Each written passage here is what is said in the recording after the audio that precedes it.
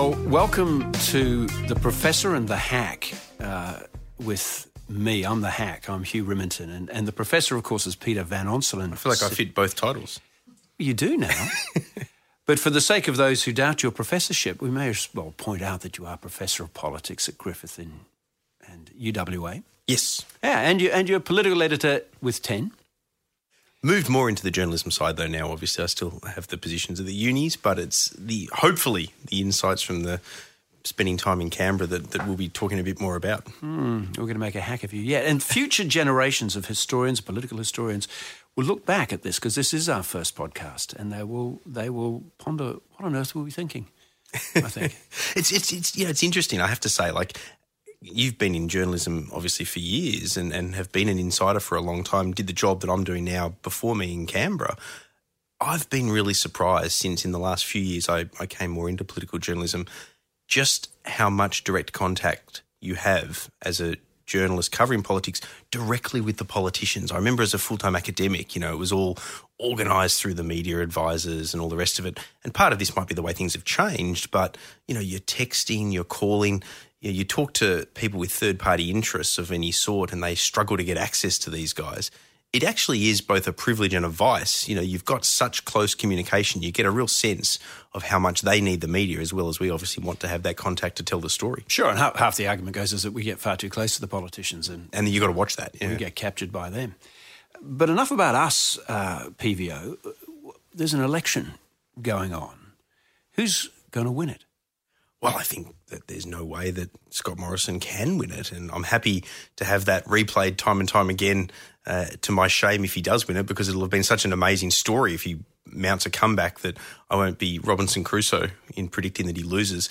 He's starting as a minority government, 74 seats at best, and he needs 76 to reclaim the majority that Malcolm Turnbull picked up in 2016. I can only see him losing seats. There might be the odd pickup, maybe Wentworth, but oh, heavens, Victoria at least half a dozen seats. They think they're doing well in Queensland. I don't see it. You can work your way all around the country. And to me, this election has only got one outcome. If I'm wrong, John Hewson will be the happiest man in the world because he ceases to be the person that lost the unlosable election. Bill Shorten replaces him. Absolutely. It's funny also because for the coalition, they've got a lot of stuff running against them. Plainly, the polls, long distance, have been very poor for them. And a lot of the pros in the game say that you look at the two-party preferred trend lines. That's the key indicator, and that has been entirely horrible for the coalition for a very long time. But there's another thing that's thrown up against them, and that is that the vagaries of redistributions mean that there are new seats and redistributions which also work against the coalition. There are two new seats. There's Bean as a new seat named after the war correspondent Charles Bean, and in the ACT, which will certainly go to Labor. Absolutely. Another seat called Fraser in Victoria, which will certainly go to Labor. So two new seats go that way. And they've got another seat down there in Victoria, Dunkley, which is currently held by a Liberal, and that will also go to Labor. Well, yeah, certainly. I think it would have gone to Labor even without the redistribution, but now it is what they call notionally a Labor seat. So he's one of those classic members. Chris Cruther, I think, is his name. He's not going to get as many resources as he would like on the campaign trail. He's an incumbent, but why toss $500,000 to a seat you don't think you can hold? Go looking elsewhere in the sort of the traditional sandbagging exercise. But Hugh, I want you to nail your colours to the mast. You got me to make a prediction. What's yours? Well, I don't think that anyone can win this except for Labor. The best remote prospect for non-Labor politics would be the idea of some sort of minority government, but I just don't think that that's going to be the way it's going to go. That's funny though, isn't it? You say minority government and that almost happened in New South Wales. In the end, it didn't. But it's funny how quickly Australians seem comfortable again about that when it almost became a dirty word, the idea of that in the lead up to the 2013 election because of the Oakeshott-Windsor years, which Tony Abbott was able to really sort of have a go at. Yeah, well, nobody votes for a minority government. Everyone just goes down and they vote for the local electorate, etc. But the outcome winds up being what it is. The thing which really strikes me about this election is that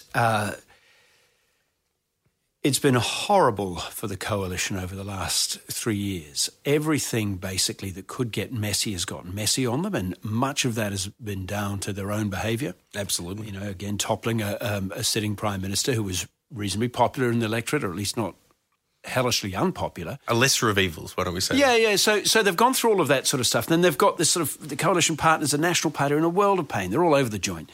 And yet I just don't get this overwhelming sense of enthusiasm anywhere for Labor and Bill Shorten, other than those who would always be enthusiastic for a Labor government. So I don't know what you're picking up out of that, but it seems to me as if out there in the real marketplace, there's a deadening sense of lack of inspiration. Oh, certainly. I mean, look, Bill Shorten is far from the Prime Minister we have to have as far as a lot of Australians are concerned. But like it or not, he becomes the Prime Minister we have to have if you want to punish the coalition for, you know, the way that they've conducted themselves with all the instability and some of the backflips and the failure to act in areas that younger Australians want them to act in, like, for example, climate change. So right across that spectrum, it's one of those cases of I don't think people are looking to vote Labor in, but they sure are looking to vote the coalition out. And look, in fairness to Shorten, yes, he's Australia's most unpopular opposition leader, I would say, ever, except just before him, Tony Abbott fell into the same category. John Howard was pretty damned unpopular. At one point in time, well, it depends how you judge it, I guess, as well, because poor old Brendan Nelson fell into single digits, didn't he? But he was taking over straight after. You know, when you don't get to an election like Nelson didn't, and I guess Howard did in 87, but then they got rid of him before 1990. Opposition leaders find it tough. I mean, we're making the same point in a way here. Being popular in opposition is difficult. You usually get a new crack at it if you win an election. Even Tony Abbott did. He started with positive ratings, but then they quickly fell away with that budget and the Prince Philip debacle and all the rest of it, the knighting of Prince Philip. So Bill Shorten is unpopular. Australians don't particularly want him, but they want to get rid of the government. And if he does become PM, he'll have a narrow window, I think, with that sort of Aussie fair go attitude of once you are the PM, let's give him a chance. So that will be an interesting chat for us to have further down the track if that's what happens. Yeah, look, I think one of the things that's always interesting about an election, in fact, is interesting about everything all the time, is that things are shifting in deep and profound ways underneath our feet constantly. And trying to read what those changes are what make journalism endlessly interesting. But also I think every engaged citizen is looking at a world where things are changing very fast. So among the things that will be happening at this election that haven't happened before is that we have a new kind of a player, and that is GetUp. It is well-funded. It was got $11 million in the last year in terms of donations. They will be spending millions of dollars at this election. They have targeted seats that they want to go out and get, and they are high-profile seats. They're people like, they're already door-knocking in Warringah against Tony Abbott, in Dixon against Peter Dutton. They've targeted 6 seats, all held by conservative Liberals, and if they succeed in toppling some of these people, if they're perceived as being the agents of change, that's going to change everyone's calculation, isn't it? Well, it certainly is, and it makes it more difficult because GetUp does tend to target, if you like, conservative Liberals in particular, you know, Peter Dutton, Tony Abbott, these types. It makes it difficult for the Liberal Party because they go into seats that they traditionally take for granted, like Warringah, or previously having gone into Wentworth as well, and presumably again to help Karen Phelps. What they do is they make that once sort of, if you like, unspoken of compact between the progressive Liberal and the conservative Liberal, where they say, well, we don't agree on a lot of things, but the greater enemy is Labor. They make that harder to hold together because what's happening is GetUp jumps in there and it's pointing out to progressive voters who tend to support the Liberals no matter what in seats, you know, that are, you know, dominated by those same progressives. They point out to them, guess what? Your party is lagging on all of these sort of issues that you actually believe in. Don't let them take your vote for granted. And then that becomes a problem because if the Liberal Party wants to react to that, which they almost have to, even Tony Abbott's moderated some of his views since GetUp's jumped into Warringah.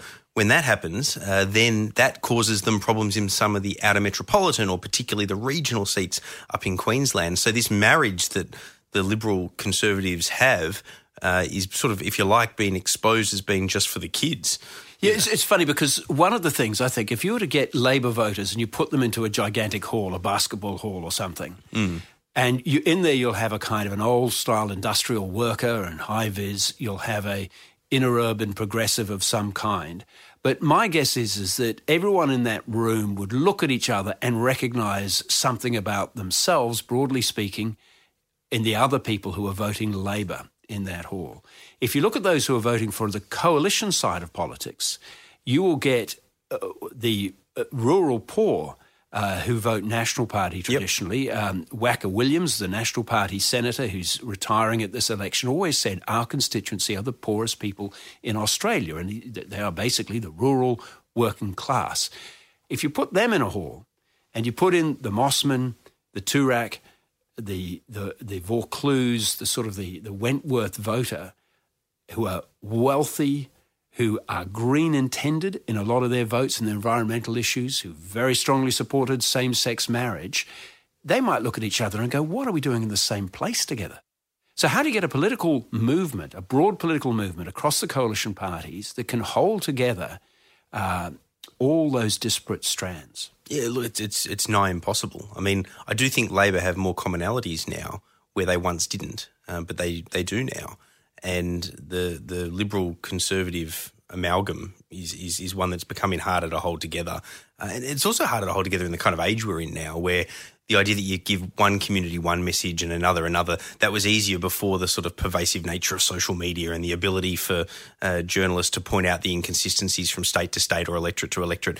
That serves the coalition side a greater disservice than I think it does Labor. There are different – I mean, look, I find this interesting because I do think that the Labor Party – there are plenty of conservative working class voters who would ascribe to Abbott's mantra that climate change is crap. But the difference is the people who are the inner city Laborites who support climate change and social justice issues that conservative working class tradie or whatever he might be doesn't support, what they still have in common is that the latte sipping lefty still wants tax cuts at the lower end of the spectrum that might support the real working class blue collar fellow. And so he or she can kind of, just roll their eyes at this latte sipping person who's out of touch about climate change, but still say at least we're on the same page in equality and fairness and egalitarianism. And those are the sort of the things that I think hold Labor together, even though it does have some issues that, one side of the party or another don't agree on. So, I mean, one of the things we've seen, and this is quite unusual, it's not unusual for parties to fall apart down their own fracture lines when they're in opposition, because they don't have the discipline of government, and so they're all trying to... And even more so on the Liberal side, I'd say, Hugh, because in opposition, Labor gets as ill-disciplined as the next. They did it in government at the end with Rudd and Gillard, but they're still a collectivist party. So discipline's more logical to them. Yeah. Liberals is the party of the individual. It's like trying to herd cats. But when you're in government, theoretically, I mean, John Howard famously said there's nothing wrong with the Liberal Party that an election victory wouldn't fix. They've had the election victory. They've been in government, and yet they've been falling apart. And again, I look at the broad conservative side of politics. So not just the Liberal Party, but the National Party as well. And all of them are fractured at each other's throats. Essentially, the whole Peter Dutton move against Malcolm Turnbull was a fight for the soul of the party. Was it going to be a progressive urban party? Was it going to appeal more for outer suburbs and other areas who are more deeply conservative? And that's where that lay. The National Party, we've got Barnaby Joyce and the current leader, Michael McCormack, obviously nowhere near the same page and carrying their own ambitions. If that's what's going on when they're in government, how do you hold it together once the discipline of government is gone? Well, I think this is going to be the day of reckoning on the other side of a defeat, if that's what happens, if we're both right and if the polls are right and if the pundits are right, if anyone ascribing to the betting agencies are right, then we're going to see a change of government. Then the real action starts, I think, on the right of politics with all of those disagreements you talk about. I mean, even before you get to the differences between the Nationals and the Liberals, or the differences within the Liberals, both of which are profound areas of disagreements on the conservative side of politics, even just within the Nationals, they don't know what they stand for anymore. I mean, once upon a time, you knew that the Nationals were kind of, agrarian socialists. They represented the bush. But that's not anywhere near as homogenous now as it once was. The bush now means a lot of different things. You've got coastal communities, which are more green, if you like, and social justice orientated, that were once national areas that the Greens are even taking away, like they've done in the New South Wales state election. You've got really regional areas that are, if you like, tempted by One Nation, or again in New South Wales, the Shooters Party. You've got other farming communities in more lush areas, but also in drying up areas that are strong advocates for climate change. The National Farmers Federation are strong believers in climate change, but then you've got nationals who are really more representing the mining sector and jobs that are based on coal, and you see it up with the Adani project in northern Queensland.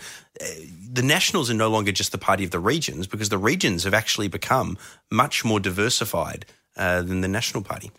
Much more disputatious, to use that phrase. Yeah. So what happens, assuming that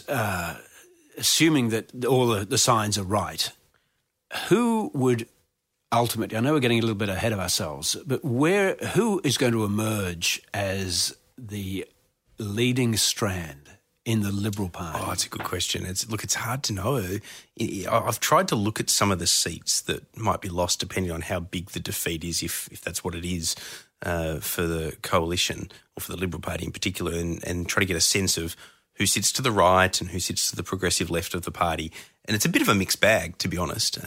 If you try to just draw a line under seats with a margin of 5% or less, it kind of becomes a similar parliament to now. I think it's very hard to calculate whether the moderates or the Conservatives dominate the Liberal Party. But here's what I think, for what it's worth, is kind of the bigger issue. We saw from the takedown of Malcolm Turnbull, you don't need a majority anymore to defeat the other political party. You just have to be prepared to be the political equivalent of a suicide bomber. And the reactionary right did not have the numbers to defeat Malcolm Turnbull, but they had the willpower to say we're going and we're continuing to go for it until we get what we want. Now, they didn't get what they ultimately wanted, which was Peter Dutton. They weren't far short. If 3 votes had gone the other way, Peter Dutton would be Prime Minister. Which is why Julie Bishop couldn't be the moderate candidate, and that's why her and Christopher Pyne have had the fallout that they have, because he swung votes behind Morrison, even though he and her were very close, and that's why she walked out before he delivered his farewell valedictory speech straight after question time. But they did get close, but a lot of that was people that were Queenslanders, for example, that were muscling in behind Peter Dutton. Also, I think listeners should know this, because it's a fascinating thing. Peter Dutton, yes, he's the hard right candidate. His public persona isn't exactly as one of the sort of likeable good bloke knockabout, but he's got a lot of good mates within the Liberal Party who are not hard right, who are just his friends. And, to name just a couple of them, they're retiring now because he didn't win. People like Stephen Chobo and Michael Keenan, they're not hard right-wingers, far from it, but they voted for him and they supported him quite strongly. So what did they see in Peter Dutton that so many people don't see in him? Oh, look, I'm not in their head, but they weren't ideological advocates of his. They were just friends. Then you've got the others who were, if you like, I would call them ideological sellouts, but maybe they would consider this harsh. Someone like a Greg Hunt, who is more of a left-wing progressive in the party, he teamed up with Peter Dutton in that showdown to try and get the numbers, to get them over the line. And so that helped boost the numbers too. What was that about? Because Greg Hunt... Well, he just wanted to be deputy, wanted to be Liberal deputy. So he was in Victoria. He thought Dutton can only win if a moderate backs as deputy, because that tends to be the structure. And so him and Dutton had been talking about this for years in one form or another at some point in time or another. And years before that, actually, I mean, we're going too far back now, but when they were still in opposition, shortly after Kevin Rudd had become Prime Minister in that period, there was a team that looked like it might form when Joe Hockey was going to take out Malcolm Turnbull, and he was running with Peter Dutton as his deputy for the same principle, but in reverse. Hockey was the moderate, and Peter Dutton would therefore bring some Conservative votes across. So that helps bolster the numbers, I guess, is my point. But Peter Dutton, behind the scenes, also has friends across the party. And I reckon a lot of people that are a little bit removed from that inside the Beltway game probably don't realise that. And in fact, he said when he was trying his charm offensive, he said something just in those hours, literally, when he declared himself as a candidate against Turnbull before the vote came in and he didn't get there, he was trying to remodel himself as essentially a hellish nice guy with a great sense of humour. Well, he actually does have a good sense of humour. And that's the funny thing, because he does. And but publicly you don't see it, though, Hugh. It's like Julia Gillard. I mean, you'd agree she was not dissimilar. It was there, but not after she became PM. Yeah, it's interesting, isn't it? Will Dutton survive? I don't think so. I think Peter Dutton's got a profound problem, partly for what you were saying earlier about Get Up. They're right there in his backyard. The redistribution helped him fractionally, but he's still got a difficult seat, obviously a very difficult seat. It's curious because he had a 5% swing against him last time, and I've been looking at that and trying to think what was that about. But, of course, Turnbull was the Prime Minister, and I wondered whether part of that 5% swing against him was really a swing against Turnbull, and that with Turnbull gone, a bit of that might come back his way. So his margin might be at the starting point, perhaps not quite so extreme as it appears on the numbers. But the devil's advocate to that would be that because he was so front and centre in the takedown of Turnbull, even though his electorate is more conservative than not, there'll still be progressive Liberals in that electorate and they'll never vote for him potentially because they'll look and say, look, we know what you did to Malcolm Turnbull. This is a problem for a lot of people that are running for the Liberal Party. You know, anyone that signed on for that initial spill of 35, I think it was, for the initial spill, and then anyone that signed that letter in particular that actually forced the spill subsequently with 43 votes, Malcolm Turnbull insisting on getting all those names, and then somehow, I don't know, it leaked to the media after that. How would that be? I know, amazing, yeah. And then it's on Twitter and it's everywhere. Labor in all of those seats will be finding a way through the campaign to remind traditional Liberal voters, hey, guess what? The Liberal running in your seat, if you happen to think it was better to have Malcolm Turnbull than Peter Dutton, well, guess what? Your local guy or girl voted for the spill that brought down Turnbull. Now, there's going to be plenty of people that would never countenance voting against the Liberals that might look at that and go, well, this particular candidate or MP doesn't deserve my vote. While we're in Queensland, the beast from north of the border, Clive Palmer, is back at it. Hugely. You don't think he can win, do you? Tell me you don't think he can win. Well, this is actually a really interesting question because there's a kind of a cynical view out there that, oh, man, anyone with money will buy an election. You can buy an election, you know. And this is a really good test because he's got more money, he says, than the Liberal or the Labor Party he will spend on this election. The ads, God help us, have been absolutely everywhere. He's saying he's spending more than $50 million, that he's going to have candidates in every lower house seat. And so he's certainly doing everything he can to buy the election. He says $50 million, by the way, is just a start. If he needs more, he'll spend more. So can money buy an election? Surely he would battle to get, he certainly won't get a lower house seat. Could he get Senate seats? I think he can get Senate seats, mostly up in Queensland. So, you know, I'm certainly not predicting that he does win because we've got to remember... Well, he hasn't named his candidates in Queensland yet. And of course, there comes the question, will he be one of them? Well, if he's the Senate candidate, it helps, obviously, given the nature of the party and his prominence within it. But, look, I think he can win a Senate spot in Queensland, particularly if it's him, possibly another one or two jagged around the country. But let's not forget the new Senate laws, which were in place for the last election, but because it was a DD election and all senators were up, it didn't have the same effect because that distorts the nature of the vote. Getting very technical there, Professor. We're not going to get too into it, but at this election, it's the first one where the effect of it as it's designed, Senate reforms will be in the game. And what that really means, like cutting to the chase, those reforms were supported by both major parties and the Greens because they were to the exclusion of new entrants. Now, so how does it work? Okay, well, in essence, you can now vote across the top. You know, you used to have to either vote one at the top and then if you wanted to preference beyond that, you could vote right across below the line.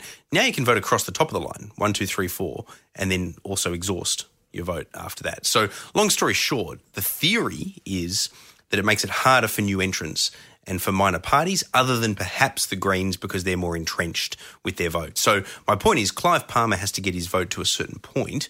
Otherwise, he just gets wiped out on the way through. He might do it in Queensland, maybe one or two other states. You've got Brian Burston in New South Wales, who's a former One Nation has a profile. Senator has some profile. Some profile. So look, it's possible that that he enters the fray, but, not significant, other than if that balance of power in the Senate ends up being a little bit more on edge than people are expecting. But yes, his billboards are everywhere. I'm sure people listening see them in the cities. I see them driving between Sydney and Canberra.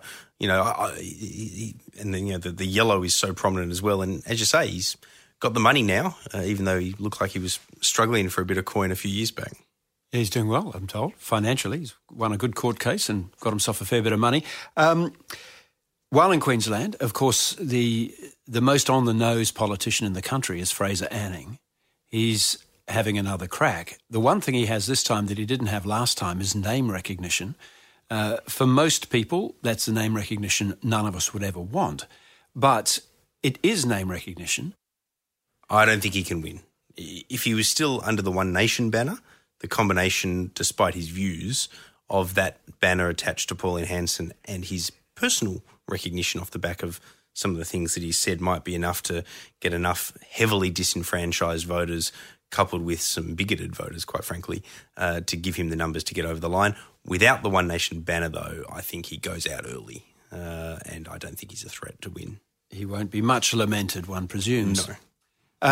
So let's talk about this. We have got ahead of the result of the election and our predictions, which is, I guess, what is tempting to do at this time. But there is still a campaign to be run. We know something about how Bill Shorten is as a campaigner because we saw him in 2016. Let's talk first about Bill Shorten as a campaigner. How effective do you think he is? Is he good? Well, he's energetic and he's good in a strategic sense as a campaigner. He doesn't have that warmth that we were talking about earlier, and that's why he's not especially popular. But he does have more warmth in the direct contact with voters than he perhaps has that comes across in the broader spectrum media that he might do. So that helps a little bit on the campaign trail when you are targeting seats and you're out and about, amongst voters in targeted communities. So he's not too bad on that front, but it's really more the energy. In the 2016 campaign, Malcolm Turnbull looked infinitely more prime ministerial than Bill Shorten did, but Bill Shorten looked infinitely less prime ministerial for much longer because he had more energy than Malcolm Turnbull, and that counts. That's true. That reminds me, because Malcolm did kind of put up the shutters, didn't he, in the last little while?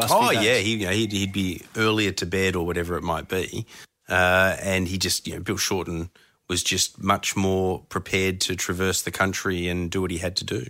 So he's a good campaigner. He's a good campaigner, but so is Scott Morrison. I mean, I know that's where you're going next. Yeah. It'll be his first campaign as a leader of a party, and he'll be the incumbent. He's the Prime Minister. But he's a former state director in New South Wales. He's a former marketing man.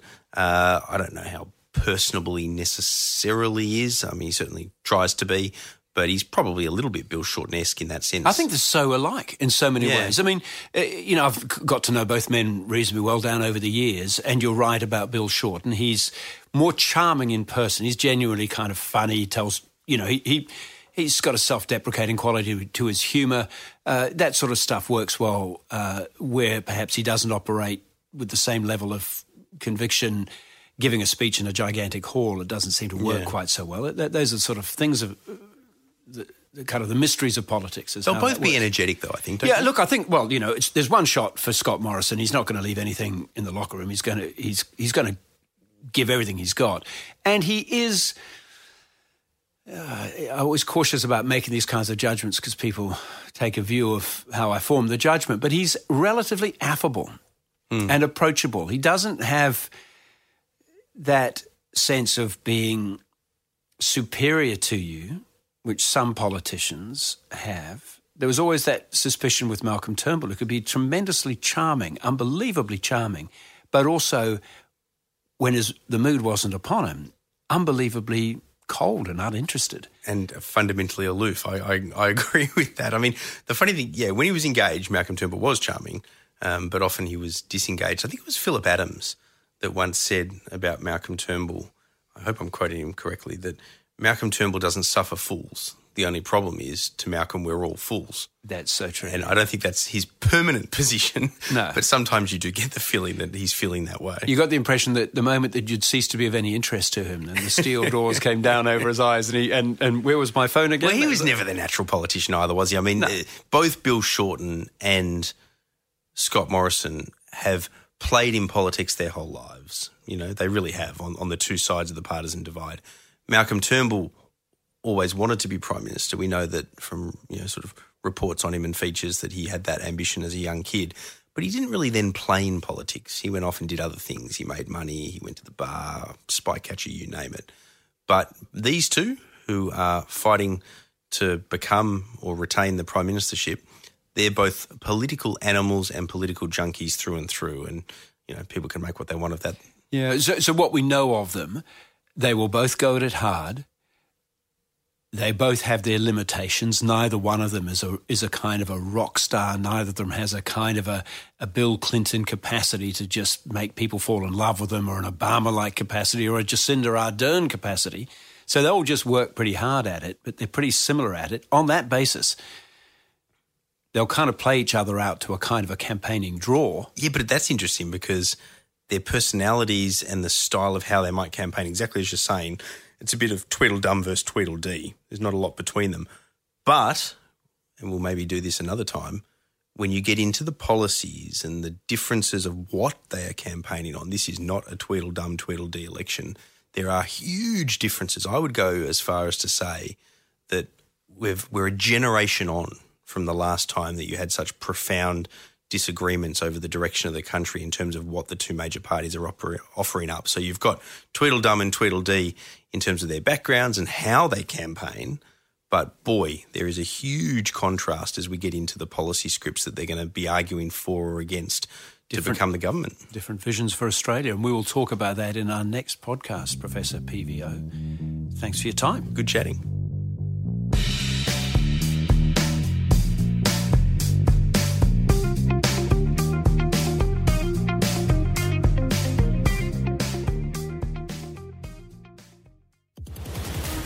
You have been listening to a 10 News First podcast for 10 Speaks.